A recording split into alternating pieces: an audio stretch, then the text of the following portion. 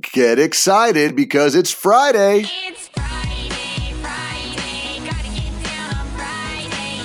I know what you're thinking. Pete, you're not going to talk about losers on Fridays, are you? Yes, I am. Number 5, coming up. Stay tuned. Pete's Points. It's time for Pete's Points. So number 5 is no self-awareness.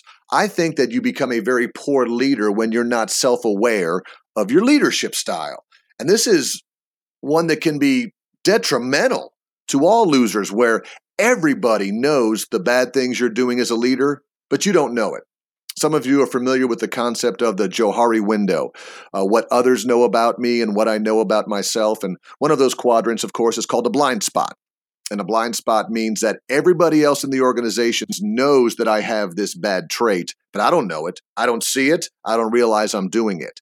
So what blind spots do you have today? What lack of self-awareness do you have today? Oh, I never talk over people at meetings. You ask everybody and they go, oh, you always do that. Oh, I always put my employees first.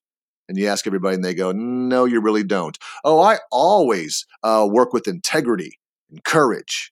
And people say, no integrity, no courage.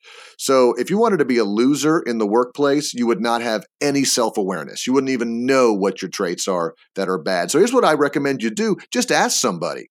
You can ask somebody, hey, what do I do wrong? What can I do better? Where can I improve?